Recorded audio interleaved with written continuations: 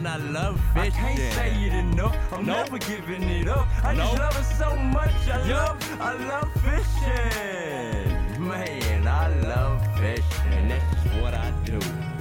I can't say it enough. I'm never giving it up. I just love it so much. I love fishing. Man, I love fishing. That's just what I do. See, everything about fishing is great. The word hate don't even correlate with dropping bait. I can't wait to get my bucket list of fish caught and kissed, then released into a watery mist. I'm in bliss when the big fish is landed. It feels outstanding. The sounds and sights of being outside standing under the stars, no cars or traffic lights. The sound a wave makes when it breaks makes for magic nights. I've been in nasty fights with hard hitters, and I'm ready for whenever that alligator guard or shark visits. I'm a shark wizard. I catch the biggest and the baddest, release the beast, watch them disappear like magic. I gotta have it, a reeling them up. I gotta have it, the feeling is love. A reel is a must have with mustard. I just ask for what I need. It's likely a circle hook, and look, it ain't size 3. I can't say it enough. I'm never giving it up.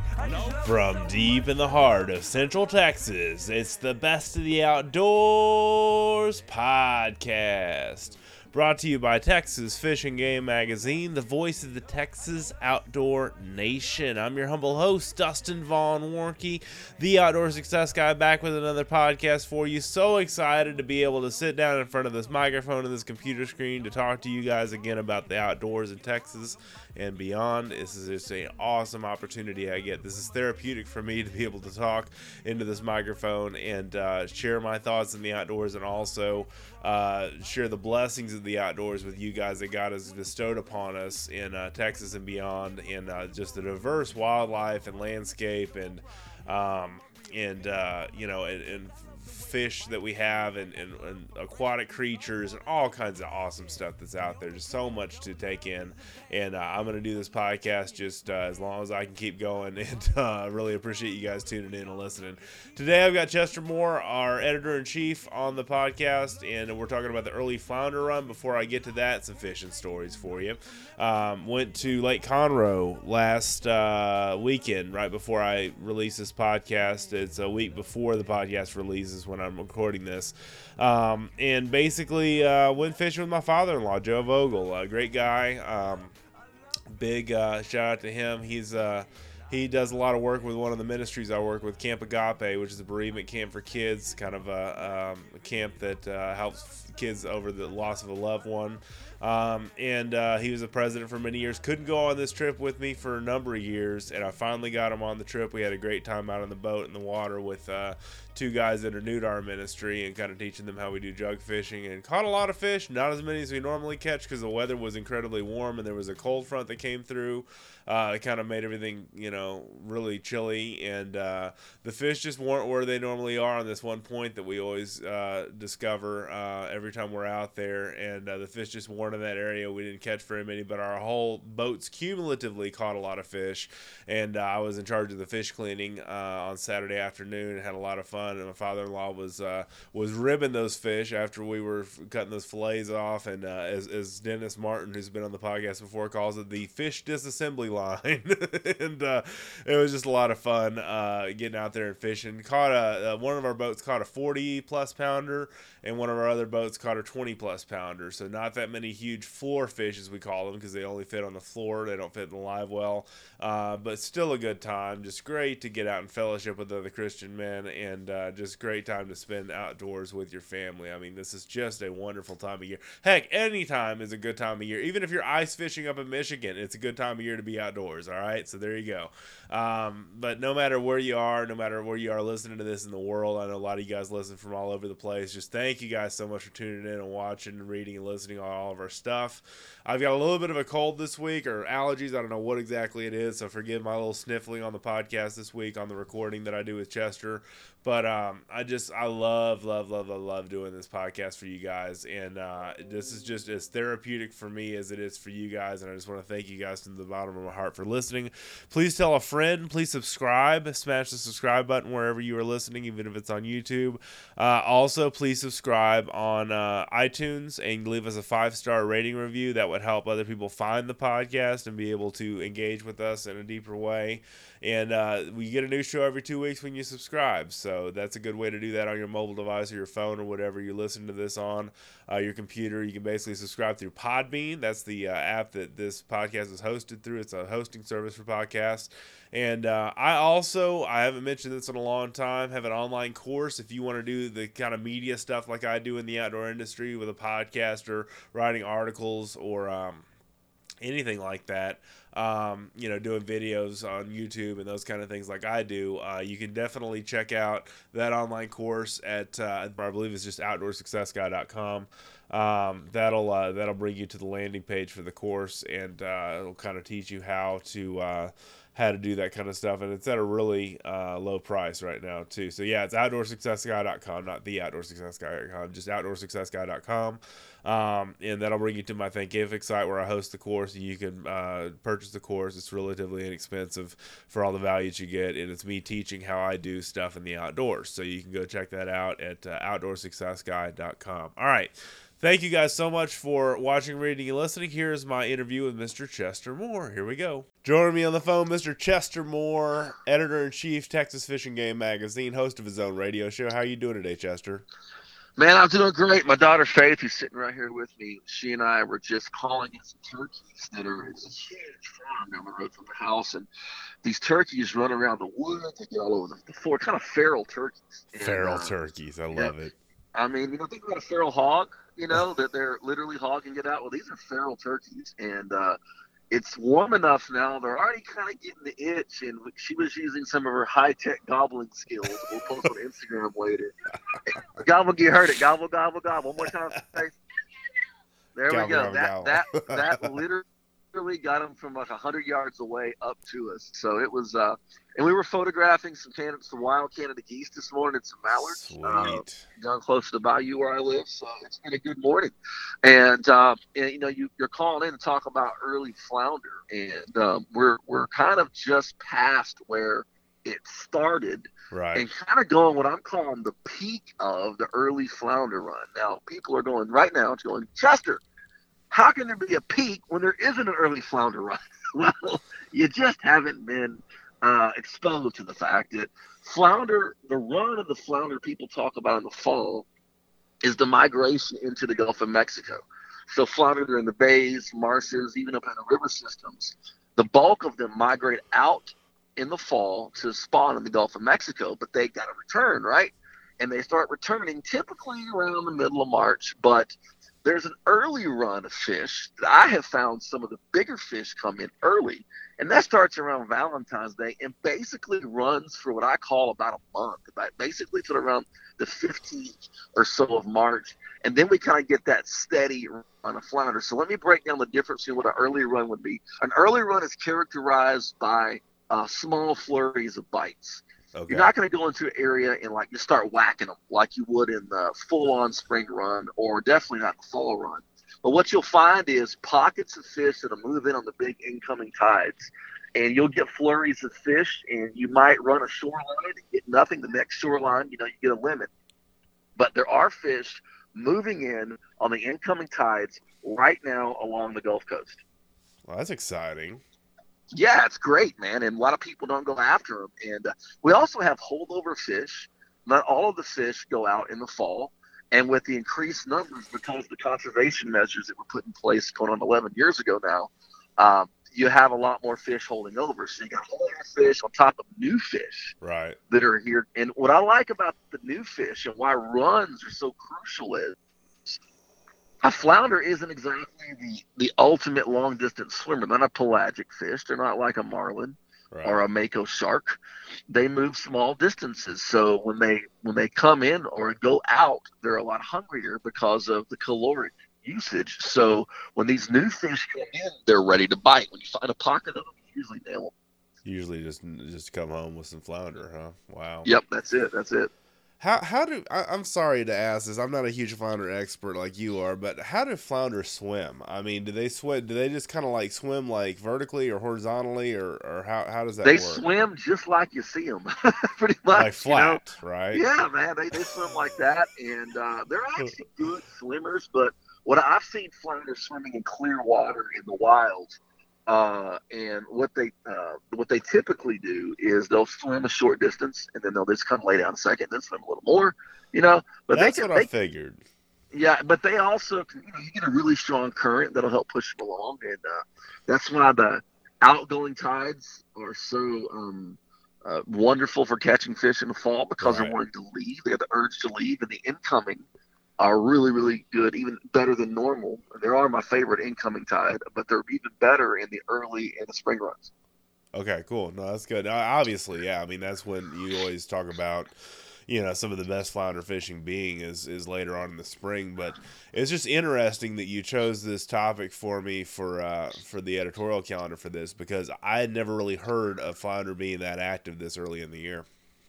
Well, it's really interesting. I guess my flounder mentor is Captain Skip James, and Skip's been retired for about a decade now, and has had some health issues. But Skip knows more about flounder in terms of what they're doing. Anybody ever met my wife? And he said, he took me out one February and we caught some flounder, and I knew there were some holdover fish. Right. But we started noticing. I'd say this is probably 96, 97, very early into my career, that there were just some huge fish being caught, and it would always happen starting around Valentine's Day on, and it would always be in conjunction with big tidal movements, bigger incoming tides. And I'm like, and right now we have a full moon as we're recording this, and that usually helps matters as well. Sure. And fish coming in. Migrations don't all take place at once. This is the first push of the migration. And people have basically looked at flounder as like they're a big dumb fish you catch in the fall. But with Flounder Revolution and all the things I've done over the years, my book Flounder Fever, I've been able to prove that flounder are fish that have a lot of different dynamics. And they just like a largemouth bass. As a matter of fact, they used to call them the largemouth of the days. So you have a pre-spawn, a post-spawn. You got a pre-run, an early run, a middle run, and a late run. Interesting. And is it better to fish day or night for flounder? I've always wondered that. Definitely daytime. The only time I've ever caught flounder at night are around piers with lights. Flounder are very visual, and it's pretty much a daytime thing. Matter of fact, I don't even like real early light. I like to have about at least 30 minutes of light out there, whereas speckled trout, I'd be out there before the light comes. I see. And the other thing I was going to ask you is, because the reason I ask about that, don't people gig for flounder at night, right? Yeah, they gig for flounder because the lights allow them to penetrate into the water, and the flounder are bedded up, and they stick them with a gig. That's right. All right, I got that now. Yeah, that's fine. I was just curious. So yeah, that ain't rocket science, but we can make the other stuff rocket science. Well, I mean, the fishing for them is a lot more of a challenge than just going and sticking them with. Yeah, I mean, there's nothing wrong with somebody going out and gigging some flounder, but it's pretty much you shine a light, you stick them. This has got a lot to it, and that's what really is always intriguing me. What I'm excited about is the digital edition of Texas Fish and Game has an exclusive. You're not going to find it anywhere else. Not going to find it on my Facebook, anywhere. A Flounder Revolution column in every single issue. Flounder Revolution took a 5-year hiatus. Yes, sir. And it was time to bring it back, and there's a lot more coming with this. But the column and this podcast are kind of a reveal of a lot more stuff that's going to be going on with Flounder this year. And one of the things we always were talking about is the fact that there's so many facets of flounder fishing.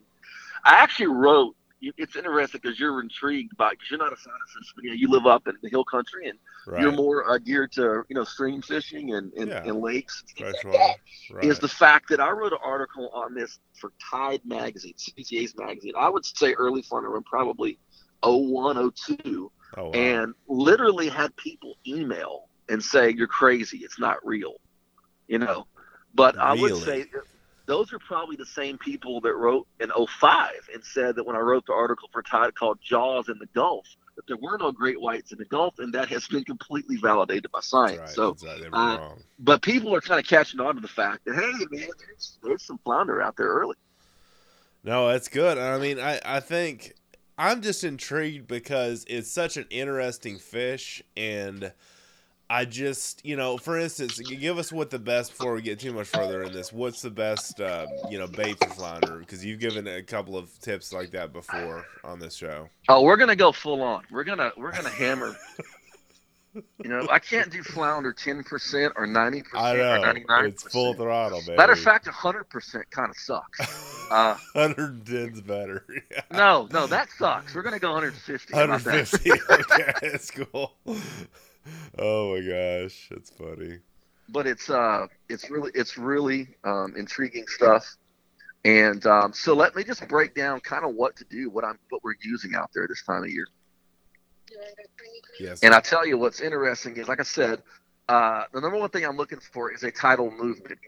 What I tell people, and I may be the only guy that says this constantly, is, look, people, you go fishing when you can go fishing. I can tell you the optimal time, but then if you're working a shift, you got family stuff, you go fishing when you go fishing. Yes. But the number one thing you look for is tidal movement. So if you're going flounder fishing in the spring or any time, I prefer an incoming tide even in the fall, other than when a northern first kind of blows through and does its thing. But I'm looking for an incoming tide to be the optimal fishing. Any tidal movement will have fish biting. Actually, any water current can turn it on. I've had slack tides come in and completely shut off flounder fishing numerous times. I'm talking about like the tide will come in and it'll shut it down to such an extent that there's no bites. Then a ship will come by and pull water, and you'll have about a 5-minute window of bites. Really? That's fascinating. Yep. It's true. I've seen it, and I saw this proven at Texas Freshwater, at Sea Center, Texas, in Lake Jackson, because I've written about this, and one of the biologists said, "Watch this, Chester." And we were taking pictures of flounder in the tanks, trying to get pictures of them feeding, and they had turned the current off, the pumps. The current makes current, so I could get pictures because there were too many bubbles. Right. And only one fish came up out of a tank full of 100 flounder to eat, and I'm like, "This is ridiculous. Watch this." And he turned the current on, and about 30 seconds later, there was a feeding frenzy. That's great biology, right? I've been in areas several times where I remember forgetting my dad having a great flounder day, and it would just bang, completely off. Wow. And then a few minutes later, here comes a ship, and the ship pulled water, and I think we caught 2 or 3 fish. So water movement, incoming tide, the best. You're going to want to look right now. The early part, you're going to fish around the passes. You got a chance to fish around any of the inlets and from the Gulf. I like to fish spots where you have shallow water, meaning deep water. Uh-huh. And you have shallow water. I prefer mud bottom or sand bottom. I avoid shell right now. Not so much. I'll be a little bit later in the spring. We'll do that, and then I'll go into the southern tier of the base systems and look for bayous and inlets feeding into the base system and fish the outer shoreline and about the first 50 yards of the cut. And what I like to do this time of year is I start off with a little bit smaller bait than I would, or lure than I would other times of the year. I will fish starting off with. Usually I use like heavy braid. And I always have a line with at least 30-pound Berkeley fire line rigged with like a smoke-colored gulp curl tail, which is, I think, swimming mullet, or a Mr. Twister in kind of the smokish color or the pink, a little bit tiny piece of shrimp. Yep. Or that's kind of my big stick if they're biting. But if I think I'm going to make them bite, I go completely the opposite, which is fluorocarbon line, about 10-pound fluorocarbon, and a little sassy shad from Mr. Twister, kind of like it's a shad color with metal flake. Yep. And a tiny piece of shrimp or gulp on it, and I just hop it along the bottom and wait for fish to hit. And what happens is this time of year, your bait fish sources are a lot smaller. In other words, the shad aren't as big. The bigger shad are already migrated out in the Gulf. The shrimp are smaller. They're typically on smaller stuff. So I start with a little bit smaller bait. I might use the 2-inch and then go up to the 3.5, 4-inch, something like that. The bite's really on. So you've talked about this before, where you're using a little small piece of shrimp on the tip of the hook, correct? Yes. Aside from your artificial lure, that does not mess with the bite hookup in any way, though. Nah. I always leave the hook exposed. Okay, always leave the hook exposed. So cover the hook, but leave part of the hook exposed. Yeah, that's it. Okay, I get it. And I've had guys say like, "You're not really catching them on the lure. It's shrimp. Right. First off, that's foolishness. Who cares? I'm catching Smarty a fish. pants. Yeah. You know what I mean? There's always that guy out there. Well, you can't do. I had a guy one time, tell me, he goes, I bet I can outfish you fishing flounder in the grass. Because I like to walk through that grass you don't fish with. And I'm like, well, that's fine because I'd rather have a brick dropped on my head than fish through the grass. So there we go. You win. If that's your thing, working through the grass and fishing like you bass and catching flounder, rock roll, have a good time at it. Right. My thing. This is a method. What I'm talking about is anyone can apply this. Yes. It works. It It's works practical for anybody. and tactical. Yeah, it's practical, man. That's the whole thing. Right. And we're gonna, we can get into some, maybe later in spring, this summer about some really drastic, crazy techniques. Right. But once again, I try to design them so anybody can do the stuff. Yeah. No, I hate it when a guy does an illustration of something that's for the masses. They're like, flounders or bass strategies for everybody. You have to have like a slide rule and like a surveying equipment to make all the technique work. Yeah. You got to hold your mouth the right way, right? You got to like pick your leg out a certain direction and face the west wind. And, they're like, if you do this, you will catch fish. And I'm like, man, who can do that? Oh, my God. I want everybody to catch fish. But one of the other key thing with the flounder is, when you're fishing, I'll hop small little hops along the bottom. And then if that doesn't work, I'll just reel it in and drag it. And I fish spinning equipment. Spinning equipment has a lower gear ratio. Right. And I like because it naturally makes me fish slower. Also, there's a lot less backlashes. And if you like to skip a lure, if you can skip, spinning equipment's the best for skipping. And I could skip that lure under, Roseau and docks and different things like that. So spinning equipment works out a whole lot better than the casting stuff. And, all the bass fishermen, when they do finesse fishing, smaller stuff, they use spinning gear. And it works. It's, Skip taught me a little bit of this years ago, and I just really ran with it, He wasn't into finesse stuff at all. He was all power fishing. And I'm like, man, there's a way to get these fish when they don't want to bite, and that's kind of what we're talking about. But this spring thing is great. And right now, I mean, I'm out here. I'm on here right in Orange, close to the Texas coast. I mean, I'm literally 6 miles away from Sabine Lake as a eagle flies.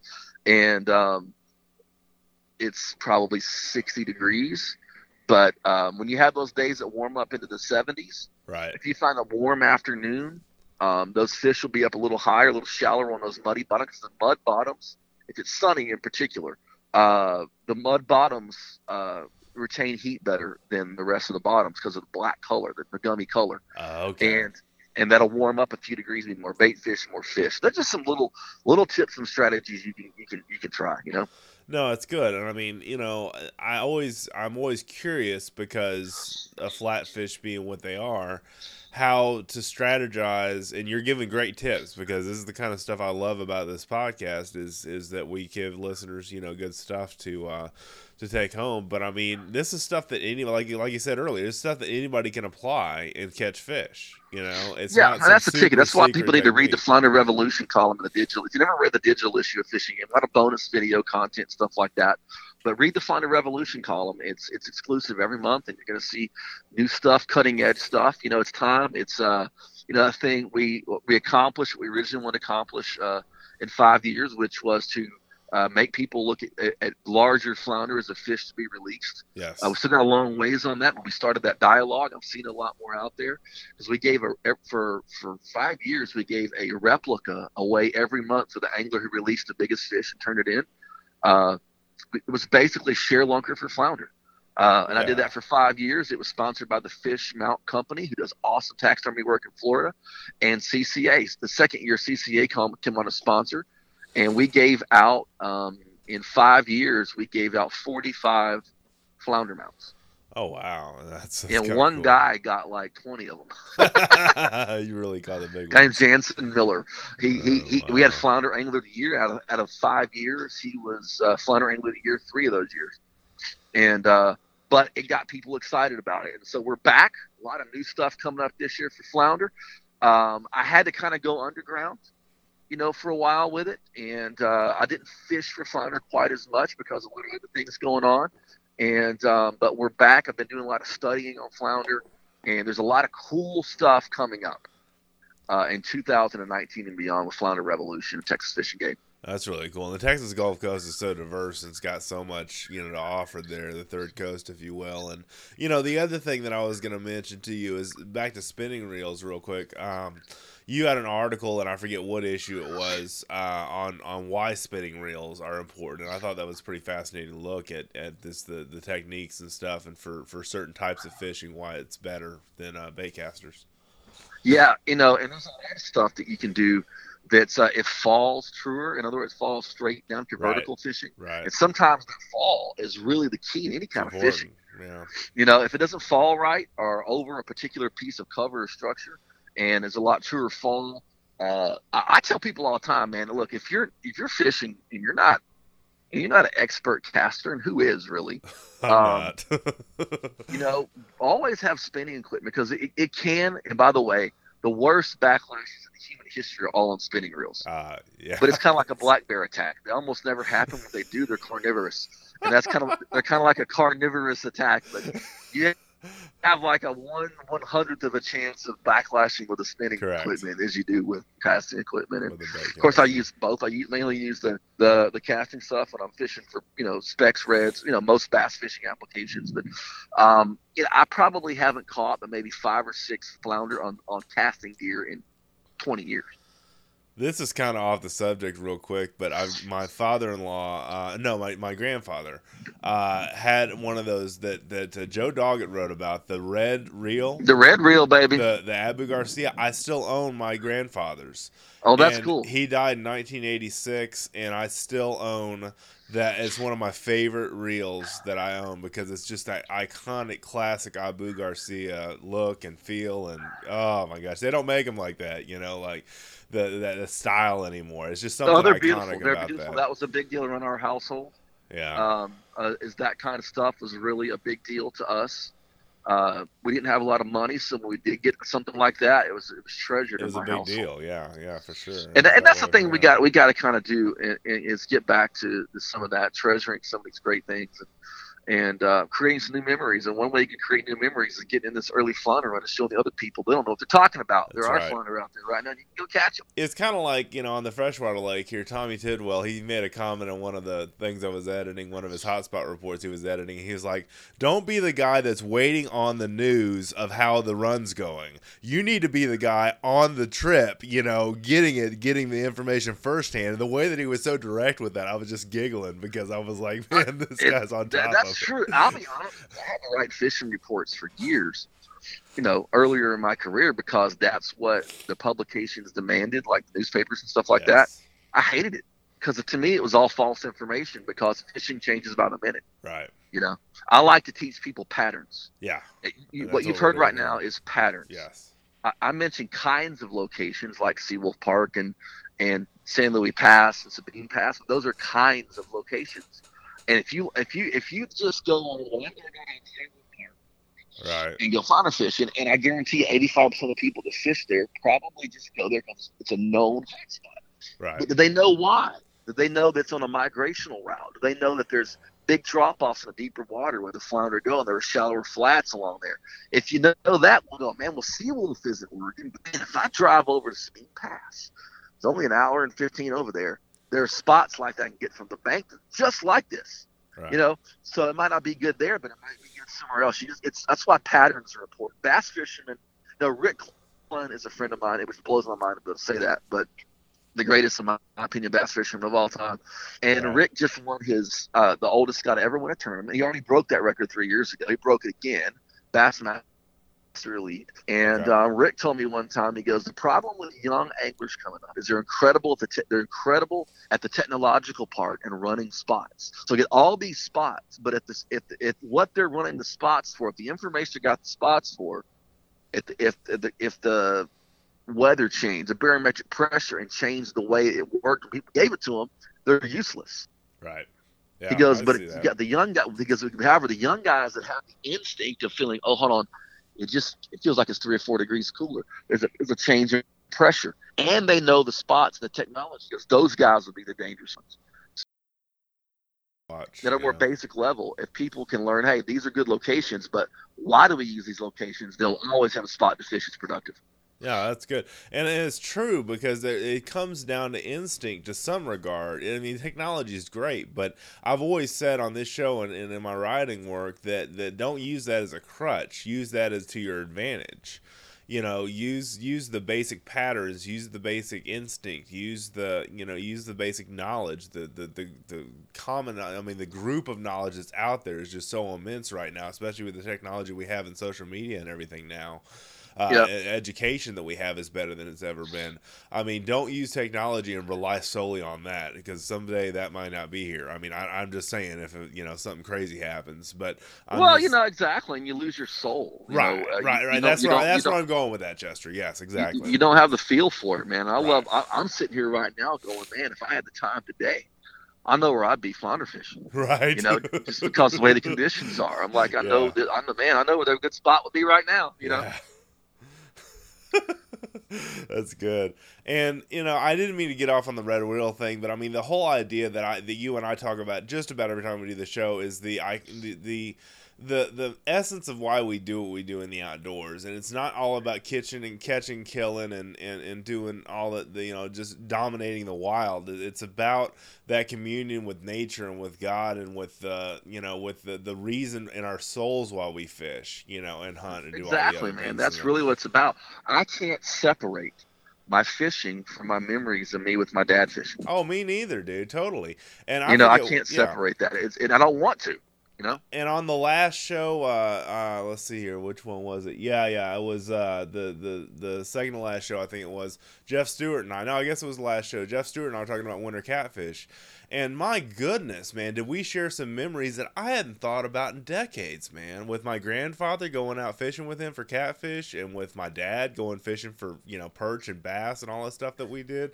I mean, that was what it was all about back then. And I mean, just to remember those things is like the essence of why I still fish, I mean. Well, I have had a difficult time enjoying fishing and hunting as much since my dad passed. Because your dad's gone, yeah, I know. I mean, I love the topic. I love all of it. But it really, in the last 2 to 3 months, has it finally started coming back for me. Sure. And it's not that I love all this, but it's like me actually going and enjoying the application of doing it. It's been the same. But my friend Josh Sloan is kind of, every time I get around Josh, which isn't a whole lot, but when I'm around Josh, we start talking about all the various turkey slams and he's a bass fisherman and all this stuff. It just gets me kind of keyed up, and I'm kind of back where I was now, and it feels better than ever, But that's because those memories are powerful, It's reigniting your fire in a way, and that's one thing memories help you do, is just realize why you want to go forward, and create new memories with the ones you love. Like, you've got Faith, I've got Jackson, we've got our kids and stuff that we can share this all with, and it's a good thing. I've always been into that, and so I came from that. My dad would take our friends fishing, you know what I'm saying? And so it's like a heritage of that, you know what I mean? Sure. And that's one of the reasons it's so important for me to help other people learn how to do that and become better and more proficient in the field, because my dad didn't have a lot of tools. Right. My dad came before the internet era. My dad didn't have a lot of money, but my dad made it work. And because I've been put into a position and I've worked my off to do what I do for 26 years, I want to take whatever opportunities I have and make sure other people out there can go, hey, I can do that too. You know what I mean? Yes. And that's the whole thing we try to do with the podcast and the digital edition on the Flounder Revolution and everything, is make the outdoors more accessible. I talk about that like ad nauseum on this show, but I really drive that home because we're not some super elitist people here trying to talk about the ringtail cat that we're going to hunt, like you like to say, or whatever, But we're about, there's always some guy. You know what I mean? There's always.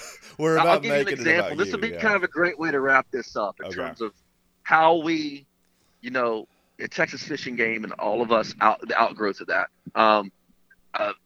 9 years ago, probably, I'm at a Toyota Texas Bass Classic, and I'm doing some coverage for fishgame.com of that tournament. Because it was great, man. It's a Texas tournament. It's catch and release. It's really good stuff, right? And there's a bass angler that I'd actually been in the boat with and had on the cover at one point. And he's not a real, you could name him. You have to be a really hardcore bass guy to know him, right? Yeah, right. And I go up there and I say, okay, can you give me an idea? I know you're not going to tell me where you're. Where it said, you give me an idea of what kind of pattern you're following. He goes, they're out there in the water somewhere. And he just looked like he was, oh, I'm real cool, Mr. Smug, whatever. I walked off, okay? And then Mike Iaconelli, who I didn't know at the time, I know Mike real well now, comes up. And Mike starts taking a pen and paper and drawing illustrations. Oh my gosh! Wow, of he's where like what's going on, bass and then there's a kid who comes up. He takes the bass he had in his bag and chases the kid around the parking lot with it. Typical Mike Iaconelli style too. That's right? why he's Mike Iaconelli. Yeah, and this guy's who he is. Yeah, and nobody's heard of the other guy. Yeah, and they won't. Yeah, you have to be really hardcore. I think he's not a good fisherman. It's just the giving back, all that kind of stuff lives on. That's what I'm excited about being on the Best of the Outdoors podcast. Dustin Warnke, Texas Fishing Game, Digital Edition, Flounder Revolution, and all the other crazy projects that Chester Moore engages himself in. Yeah, no, that's true. And also, the one thing that I've been trying to do that you've given me the assignments to do is knock out a monthly video for each issue of the month of 2019. Yeah, that's right. And I've been having a lot of fun doing those. I just finished one yesterday for the March issue, so... and there's a wildlife journalist in my column. There's a wildlife journalist 10-minute audio track and your videos, and we got a lot of cool stuff I'm finding out there from different fishing game agencies. We're adding to stories that'll highlight different parts of the feature. So it's a great way to check it out. Awesome stuff, man, and I really appreciate you having me on your podcast today. Yeah, sure. Yeah, tell people how they can find you, Chester, before we close this out. Oh, Lord, have mercy. How can they find Chester Moore? All right, we'll go to chestermoore.com. That's kind of where I'm most of my stuff now. chestermoore.com, and you can find me on Facebook and at the Chester Moore. That's right, the Chester Moore on Instagram. Okay, cool. At the Chester Moore, great. And you've got the Wildlife Journalist is your other website, right? Yeah, it's my blog, but I'm kind of doing now, sending everybody to chestermoore.com. You can see all that on there. Oh, okay, okay. I didn't realize you had It's kind of a catch-all now. Catch-all. It's kind of like my DustinsProjects.com. It's the hub of all things like, Dustin. Just go there, and there's all the stuff. That's right. That's the way I've been doing it with mine. And I also, DustinWarnke.com, I have too, because you got chestermoore.com. So there you go, man. That too. And email me at chester@chestermoore.com. Oh, yeah. Yeah, easy to remember that, too. That's true. That's it. So, all right, thanks a lot for joining us, Chester. I appreciate you, Dustin. Thank you, man. And there he goes, ladies and gentlemen, Mr. Chester Moore, the wildlife journalist, as he calls himself, very, very experienced in fishing and hunting, as well as wildlife and encounters with fish and game that is definitely strange or interesting, or things you didn't know about fish or game fish or animals that live in the Gulf of Mexico and in our lakes and streams and beyond in our land. Just really great guy. If you've not done so already, and I say this every show just about, so I'm sorry if you've heard this before, but if you've not done so already, subscribe to our newsletters. You get the new podcast every week. On Thursday's newsletter, you get the new podcast, even if it reruns. I've got bye weeks here since I do them every 2 weeks, but you get the listing of the podcast every week. On the Thursday newsletter, you have Tactical and Practical Tuesday. I think it's just going to be called Practical Tuesday or something like that next. I forget what they're going to rebrand that as. But the Tuesday newsletter, the Wednesday Wildlife Wednesday newsletter with Chester Moore, and the Thursday Texas State of the Outdoor Nation newsletter, which is kind of our big newsletter that combines all the stories from Tuesday and Wednesday, and then has some news stories in it for Thursday. You'll see a lot of my fingerprints around those newsletters because just recently, this past week, when I'm recording this show, I had 3 stories that were in. One on the bonus ring for archery sites, one on why hunting red lights with coyotes, or why hunting with red lights for coyotes, I should say, and then as well as our friends at let's see here, what was the other one? Friends at Yay Cool and Unio. The camp axe and the tactical shovel. So two kind of product reviews that I did in one of what I thought about those products. So anyway, some interesting stuff and some more stuff coming. And I just love contributing to thefishgame.com because I'm more of a digital guy than I am anything. Most of my projects are on digital. If you want to learn more about me and what I do in the outdoors, read some of my articles, listen to some of these podcasts, or download some videos, you can check out dustinsprojects.com. That's dustinsprojects.com, as I mentioned earlier in the show with Chester. Really good stuff there. It's kind of a hub of all things that I do, just like Chester Moore has chestermoore.com. I have dustinwarnke.com, and my last name is spelled WARNCKE. Love you guys so much for listening. Thank you. Please tell a friend. Please hit the subscribe button. Please also Visit us online at fishgame.com. We have a ton of content there. All the podcasts since I started this thing with Texas Fish and Game in 2016 are there. If you go back to thebestoftheoutdoors.podbean.com, you'll see all the podcasts since we started this bad boy in 2015. Yes, believe it or not. And on the next podcast, I've got an exciting announcement about a promotion that I'm getting at Texas Fish and Game, and I'm going to save that for that show. And you'll get that then. Some exciting stuff coming for Dustin and Texas Fish and Game. Kind of a more amplified role of what I already do with the magazine, and just love this stuff so much. So sorry again, I have a cold or allergies or whatever the heck it is this morning that I'm got when I'm recording this. I'm a little stuffed up, but thank you guys so much for watching, reading, and listening. Have an awesome day in the outdoors. We'll see you next time.